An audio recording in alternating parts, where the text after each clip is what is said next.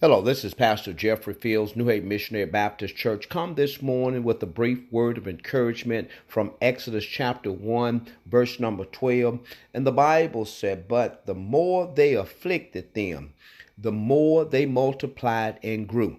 And they were in dread of the children of Israel." This morning, I want to let you know that you can be pressed to prosper. Yes, I say you can be pressed to prosper.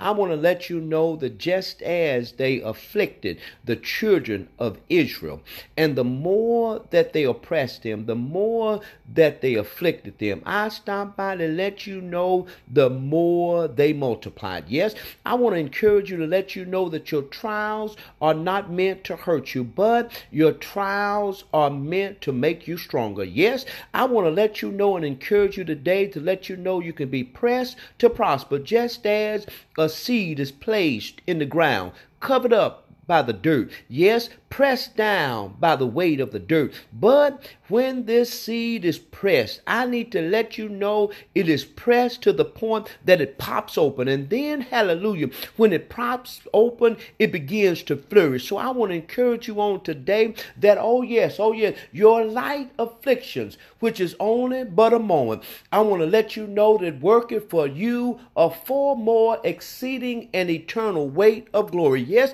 don't worry when the trials and tribulations come. Learn something from every trial. Learn something from every tribulation and tell yourself that though I may be pressed, I'm going to come through prospering. Yes, on this morning, know that just as your problems afflicted you, I want to let you know that you can flourish from your problems. And just as the people saw the children of Israel multiplying, it caused them to dread. I want to let you know when your problems see you first, when your problems see you prosper, your problems will begin to get scared. Yes, your problems will begin to realize that you put your trust in God. So on today, as you are pressed, know that from your pressing, you will prosper. God bless you is my prayer.